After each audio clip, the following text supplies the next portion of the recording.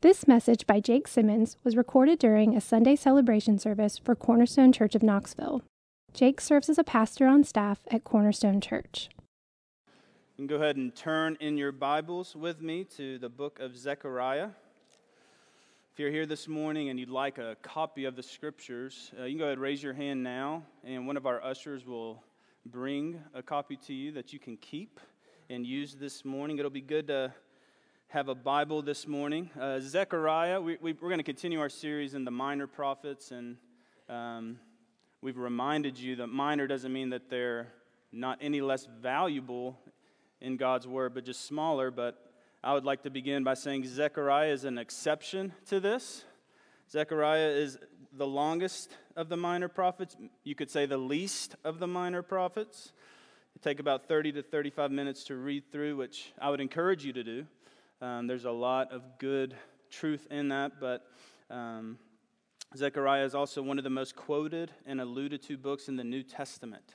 There are over 60 different quotes or allusions to this book, so it's filled with truth. It helps you connect and make sense of your Bible. So we're going to be dropping into a couple of different places this morning, so it'd be good to have your Bible. But let's turn our attention first and begin by reading Zechariah 1, chapter 1, verses 1 through 6. And what we're about to read is the very word of God.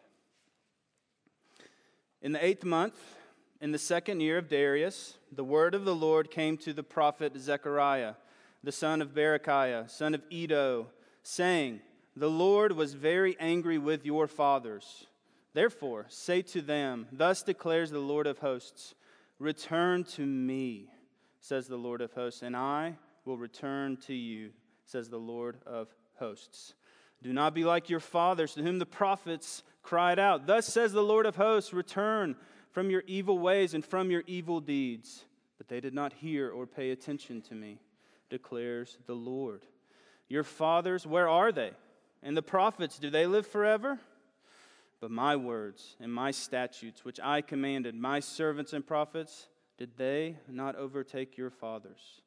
So they repented and said, as the Lord of hosts purposed to deal with us for our ways and deeds, so he has dealt with us." This is God's word. There's a tension that we have continued to face as we've gone through the minor prophets. I don't know if you've noticed it, but this tension is there's a gap between expectation and reality, isn't there? There are these promises, this future promise that God puts before us as we read through the minor prophets, but then, as we've read through them, there is reality. There's what we see with our eyes. There is what is happening in our lives. There is what's happening in the lives of Israel. God has made amazing promises, but things at present are not looking good. This is the same for the people of Israel in Zechariah. As Bill reminded us last week, they have returned from exile, and they are rebuilding the temple. There are these promises that have been made to them. There are these things, there are these hopes that they have. Yet, as they rise each day, and as they think about the rebuilding of the temple, they see a foundation in temple that is pathetic. The old men who had seen Solomon's temple, they weep when they see the new one. Solomon's temple was like a palace. The new one is like a shack by comparison. Think about the promise of God in relation to the promised land. He promised Abraham the land of Canaan. He brought the people into the land and established the kingdom centered in Jerusalem under a son of David, with God's presence dwelling with his people. But now in Zechariah's day, the Jews are scattered all over the world. The ones that are in the land aren't ruled by a Davidic king. Zerubbabel the governor is governor. He's not king. Darius is the Persian king. He is in charge. Jerusalem is in shambles.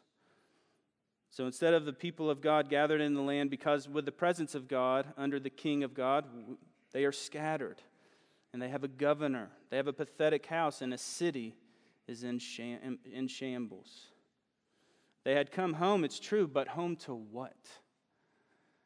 There's this promise that God has held before them, this hope and this longing that they have, that they look at. But when they rise each day and they walk among the city, what they see discouraged. It leaves them asking the question, what is God really doing? So how does Zechariah speak into this situation? What does the prophet have to say to God's people?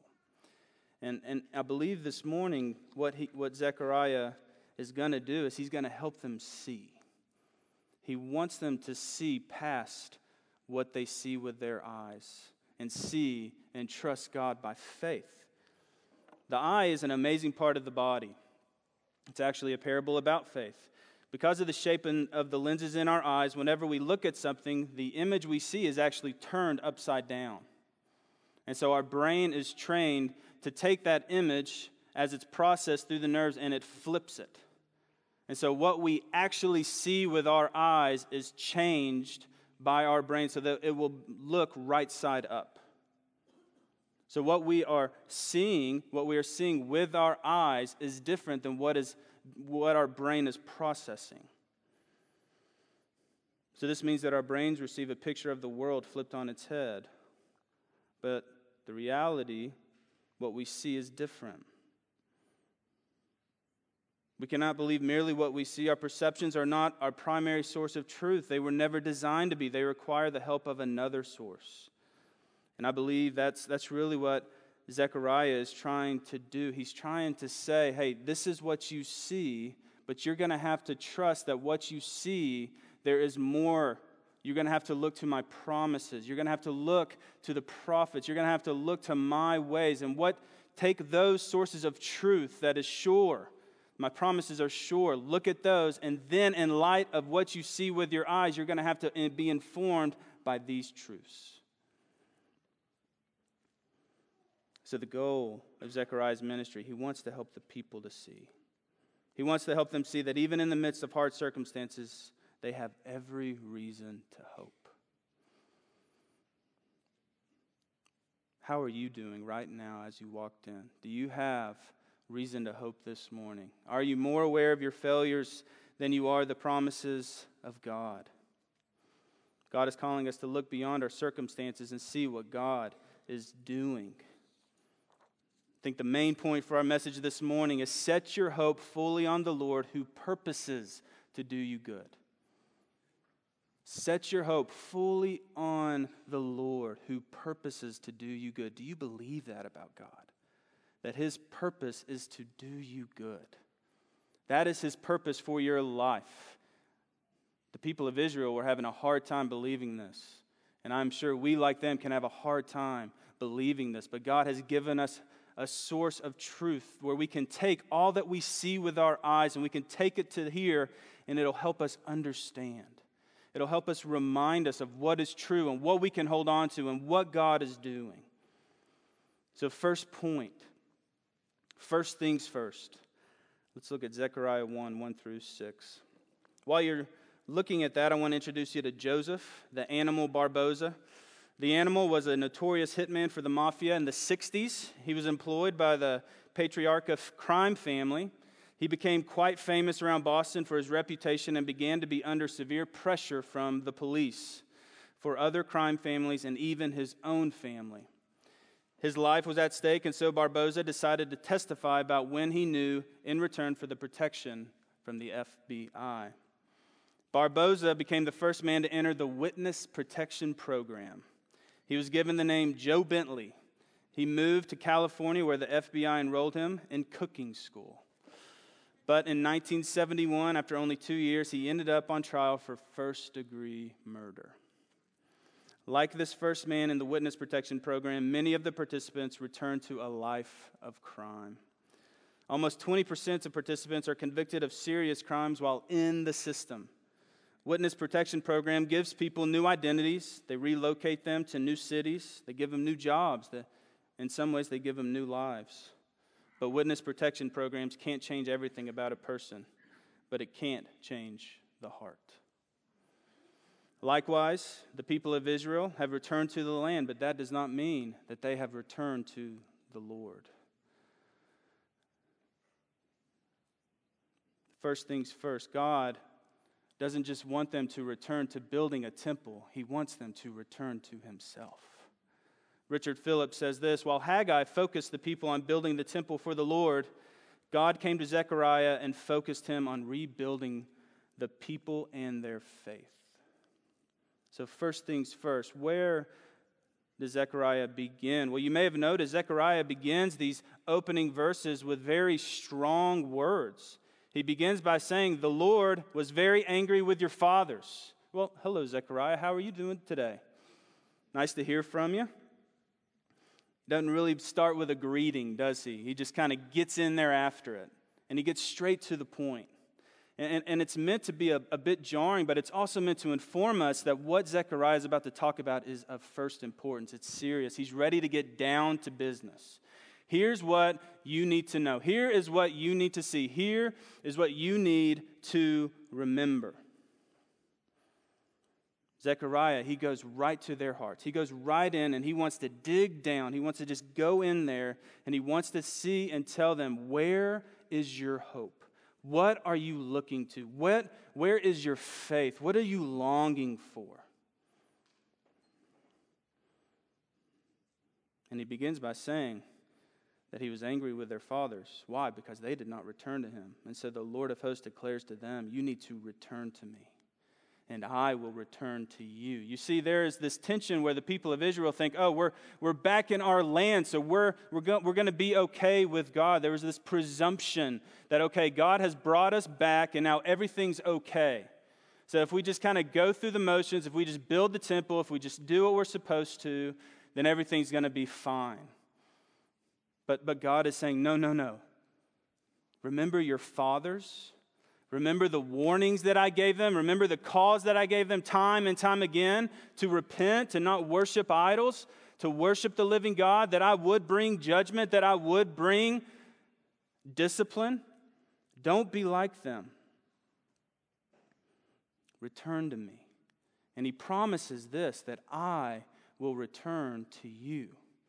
Now that can feel like that God is saying, hey, you need to do this before I'll do this. But what you have to remember is that God has already brought them back. God has already rescued them and brought them out back to the place where they have lived, back to the people of Israel, back to the nation.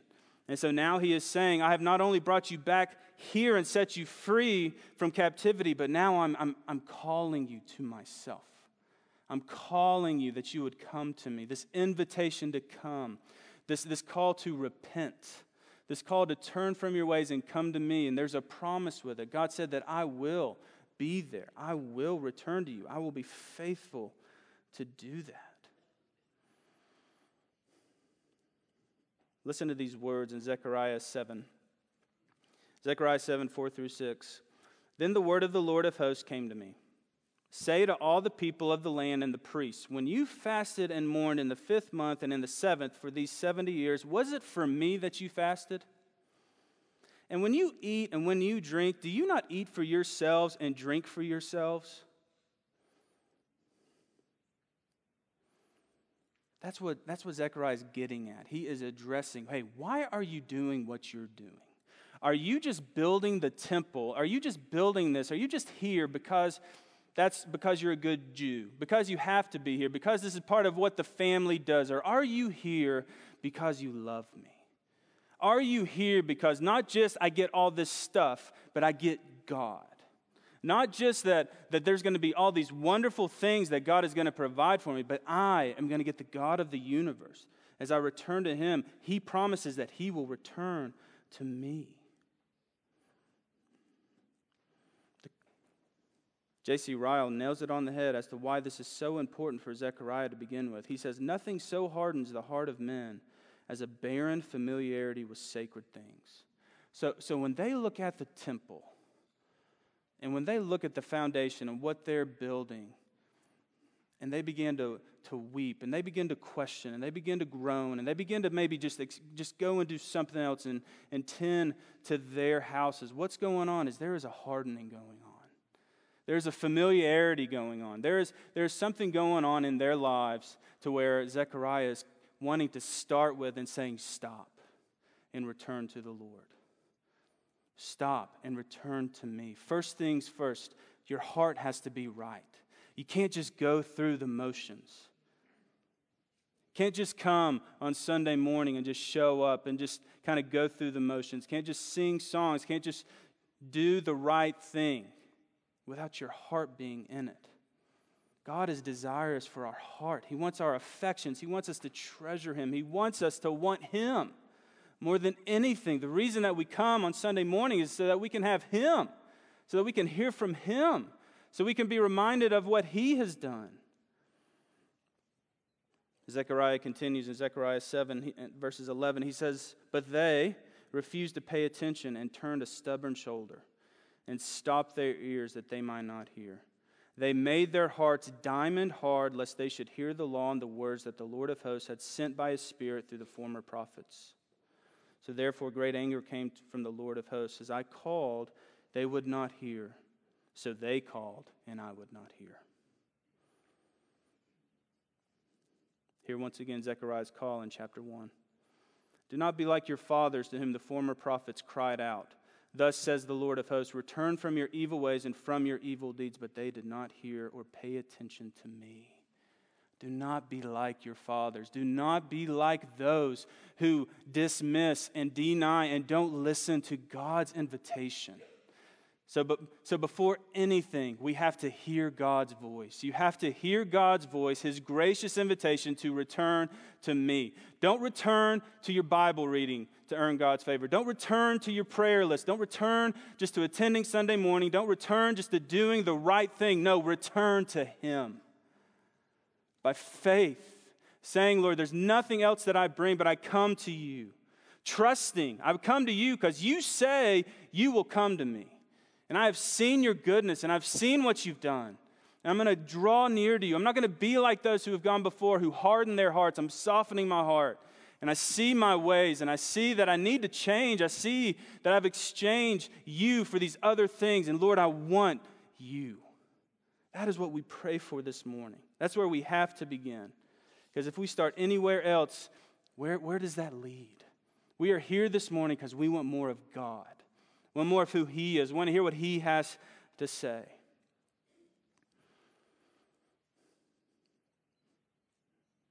If we haven't been living that way, then the good news this morning is that it's God's kindness that leads us to repent. It's God's kindness in this moment. If you see that my heart has been hardened, that my heart has been desiring other things besides God, then this morning, guess what the Lord has to say to you? Return to me, and I will return to you. Martin Luther said, when our Lord and Master Jesus Christ said repent, He intended that the entire life of believers should be repentance. All of life is us turning away from our sin and turning back to God, to Jesus, saying, forgive us. So this morning is no exception. Is there a sin in your life that you need to confess and turn from?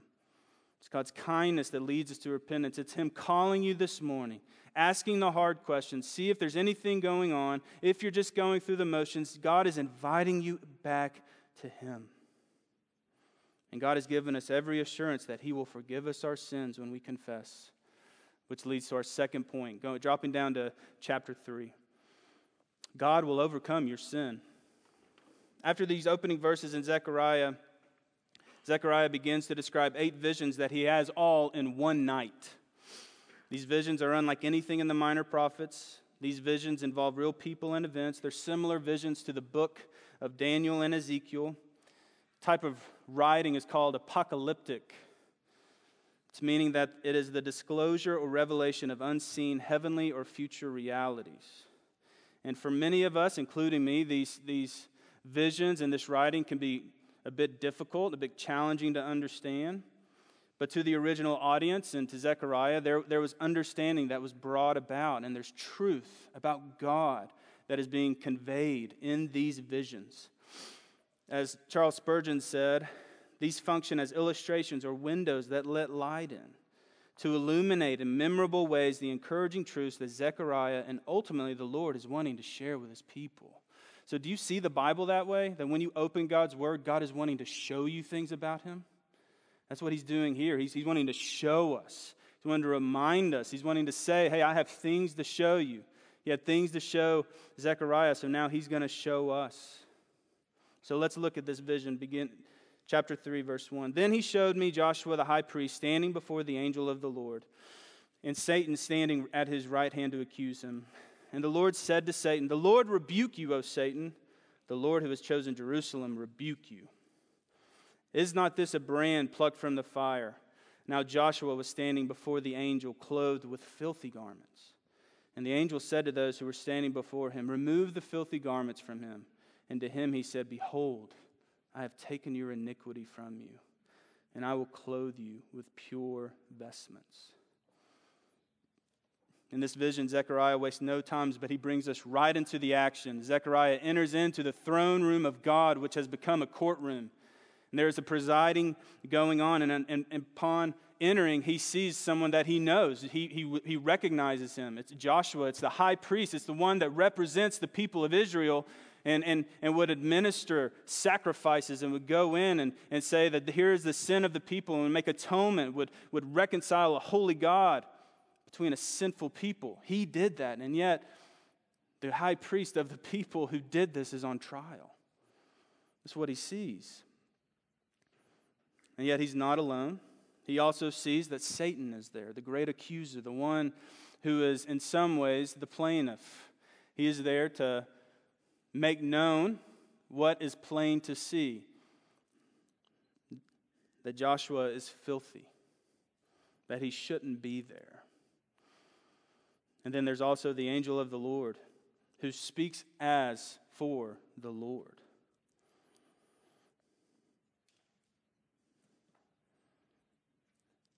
Joshua, the great high priest, he is filthy. That word filthy, what that literally means is that he is covered in human excrement. He's covered in waste. He's covered in something that was ceremonially unclean. And part of this is not only the sin of the people, it's also because that they are coming out of exile. They have dwelled in a land that was not of God. They dwelled in a land that the temple was not present. And so now as Joshua stands guilty before the Lord, the question is, what is going to happen? And if it was up to Satan, Satan would love to accuse. He sees this as a wonderful opportunity. He sees this as an opportunity to call out everything that is wrong with Joshua and what is wrong with the people of Israel. Satan comes and all he wants to do is bring accusation. These are easy pickings for him. All he has to do is say, look at this man. Look at what he's wearing. Look at what he's done. Look at where he's been. Look at the people that he represents.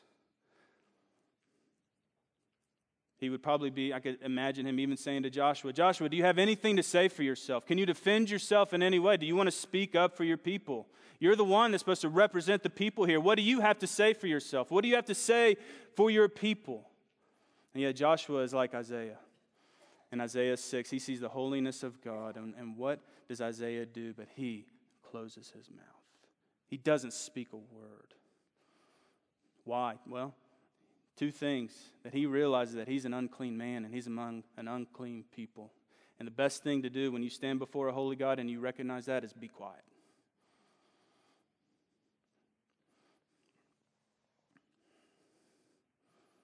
When you walked in this morning, whose voice were you listening to? Satan loves to discourage the people of God. You came in this morning, even as Donna shared this morning, do you feel shameful? Just more aware of your sin. This week, did you fall in to that characteristic flesh, that sin that just you can't fight, the one that you can't get victory over? You came in this morning just hearing, oh, these people are going to know who you are. Oh, who are you to come into this place and worship this God, knowing what you have done? You should feel ashamed. You should feel dirty. Oh, who are you, you hypocrite? You're clean on the outside, but inside they know what's going on in your heart. Just Satan's voice. He loves to attack and accuse. But then Donna comes up and says, hey, listen, here's what the Lord has to say this morning. Here's what the Lord has to say. Salvation is a gift. And guess what? It's confirmed. What she shared, I believe, is from the Lord this morning. I believe there's those here this morning who are feeling guilty.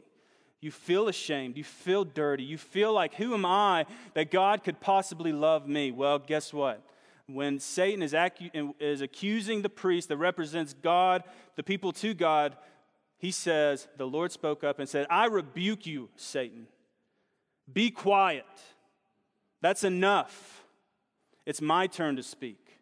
It's my turn to act. It's my turn to do what I can do.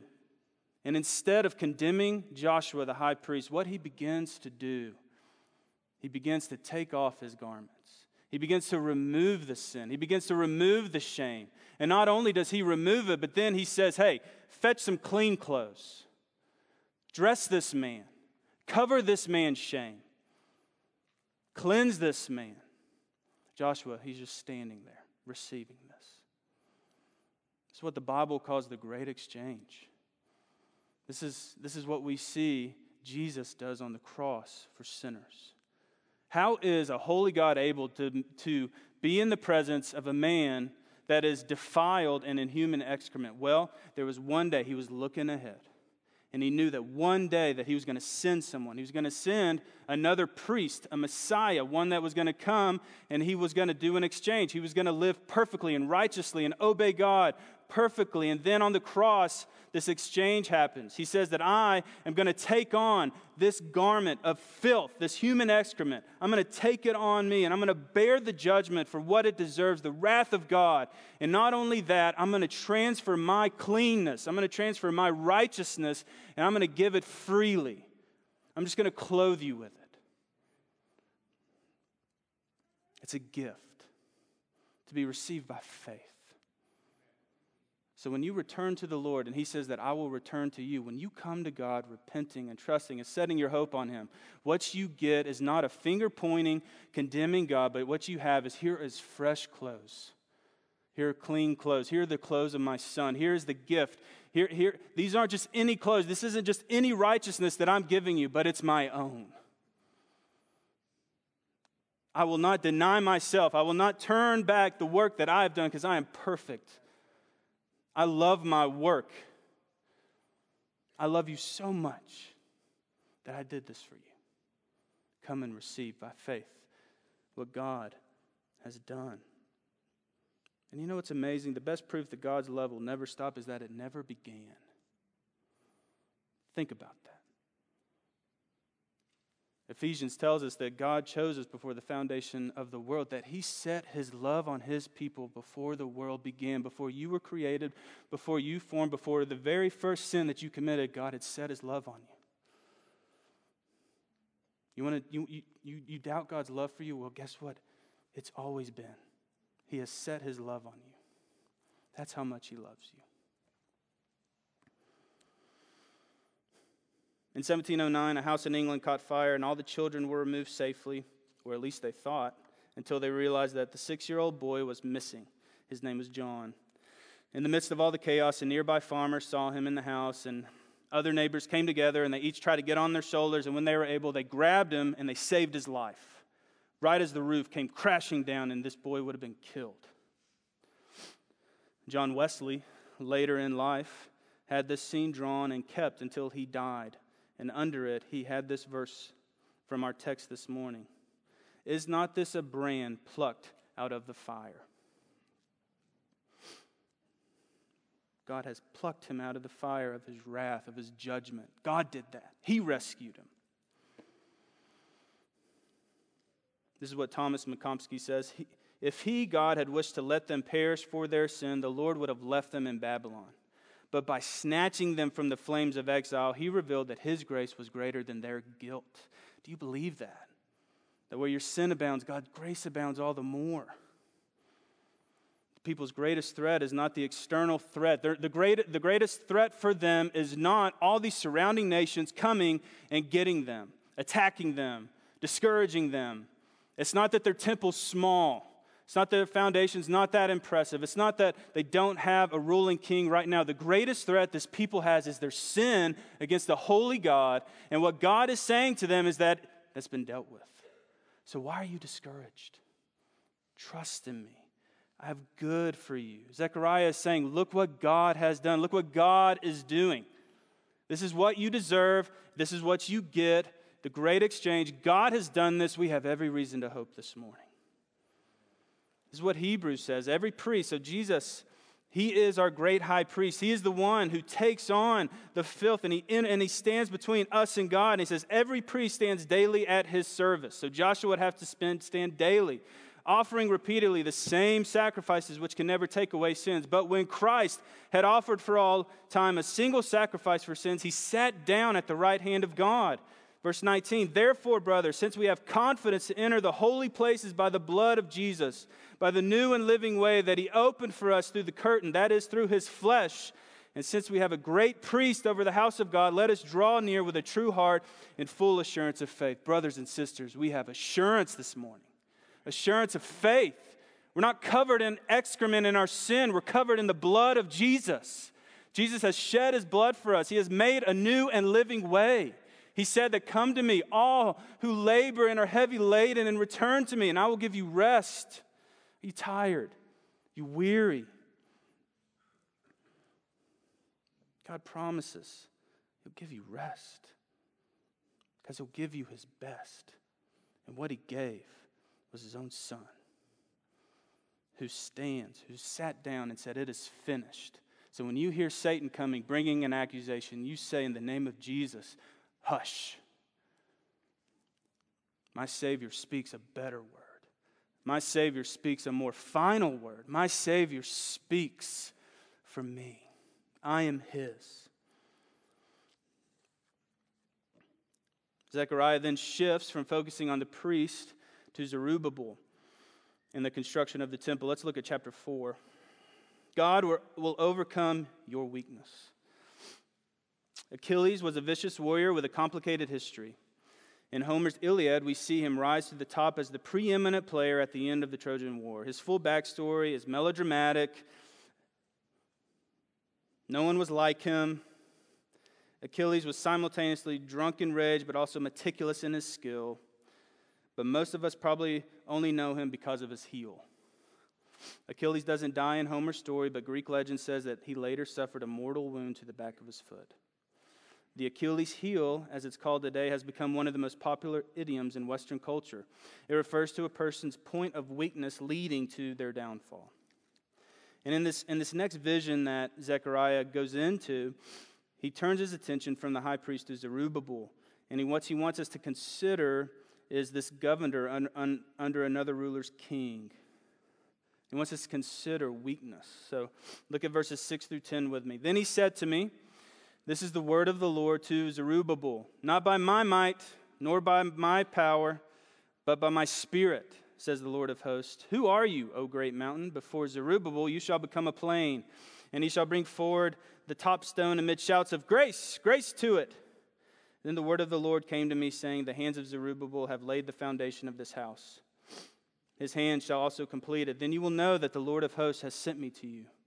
For whoever has despised the day of small things shall rejoice, and shall see the plumb line in the land in the hand of Zerubbabel.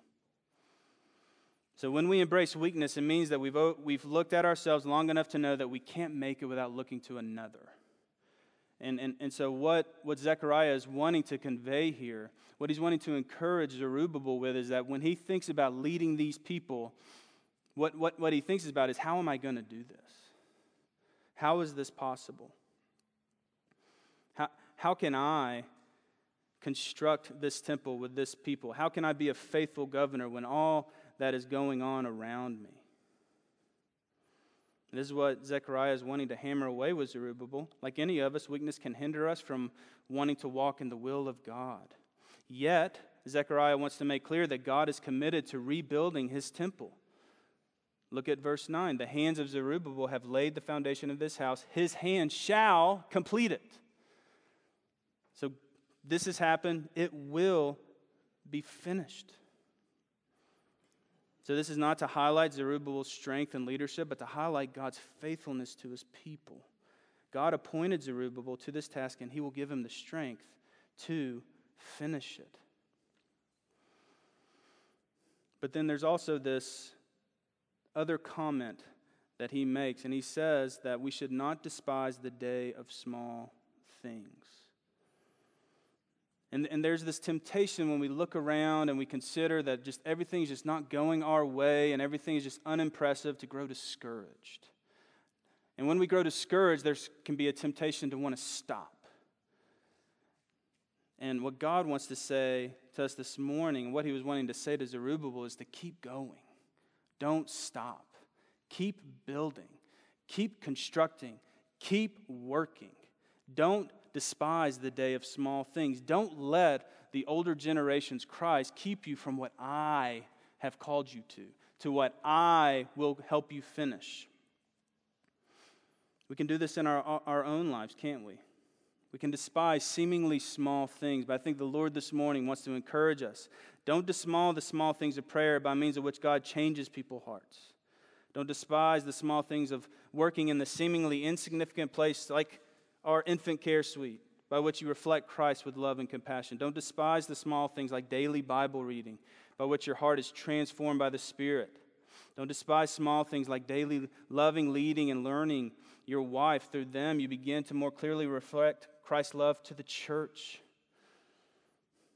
Don't despise the small things like honoring your parents. By them, you demonstrate that there is a God who is bigger than you. Don't despise the small things like working hard at your job or school every day. In these things, you show that there is something more profound.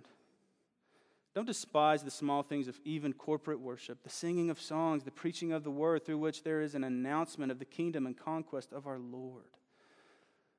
Don't despise the day of small things. Look and consider what God is doing. Look and consider what God has done.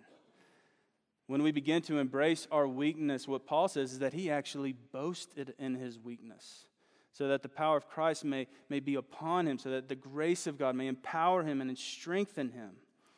So God is calling Zerubbabel. He is calling him to lead the people, to build the temple. He's calling us this morning to not despise the small things, but see, yeah, we're weak.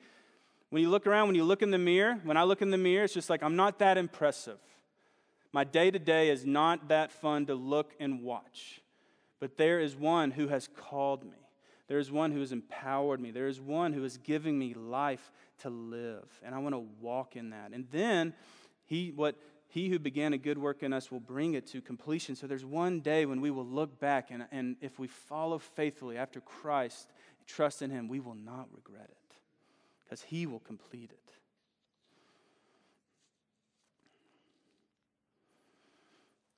These two figures that we've been considering, Joshua the high priest and Zerubbabel, these two figures have a deeper significance still. They serve as pointers to a greater, more full, more glorious reality than any generation could have perceived. Joshua points to another priest who was to come, to Jesus, our great high priest over the house of God, the one who opens for us a new and living way. Zerubbabel points to a greater David, David's greater son, the son of David. Revelation 1:5 says, the ruler of the kings on earth who loves us and has freed us by his blood. Zechariah 13:1 writes this, so on that day there shall be a fountain opened for the house of David and the inhabitants of Jerusalem to cleanse them from sin and uncleanness. There's a fountain to be opened. All will be welcome to come. And as William Cooper reminded us, this is a fountain that is filled with blood, drawn from Emmanuel's veins, that all who come plunge beneath, they wash all their guilty stains. Jesus said that if anyone thirsts, let him come to me, and he will be satisfied. Living water will come out of him, and he will have new life. There's this fountain that we can come to this morning and receive refreshment and receive forgiveness.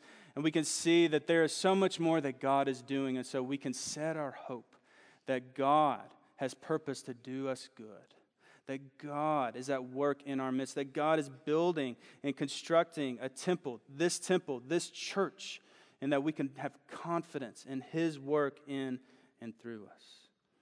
So now I'm going to pray, and we're going to return to singing. And as Zach mentioned, we're going to have a time of Second Sunday ministry. And our team will be here. And the invitation this morning is simply to come. To come and receive prayer. If you're feeling heavy laden, if you feel guilty, ashamed, come and receive forgiveness. If you're discouraged, come and let this team pray for you and let the ministry of the Holy Spirit comfort you. So let's pray now. So Heavenly Father, I thank you that we can come before you in Jesus' name. I thank you that you are a God who is slow to anger and abounding in steadfast love, that you will never turn us away. when we come to you by faith, trusting in Christ, I pray that this morning that we would hear a better word, the word of Christ, the word of the gospel, the word of hope, that we will trust you, that we will come to you, that we will receive, that as we return to you, we will cling and experience the promise that you will return and be with us. In Jesus' name, amen. You've been listening to a message given by Jake Simmons during a Sunday celebration service at Cornerstone Church of Knoxville. To find out more about Cornerstone Church of Knoxville, visit us at www.cornerstonechurchofknoxville.com or call our church office at 865-694-4356. We'd love to have you join us in our mission to treasure, grow in, and proclaim the gospel of Jesus Christ.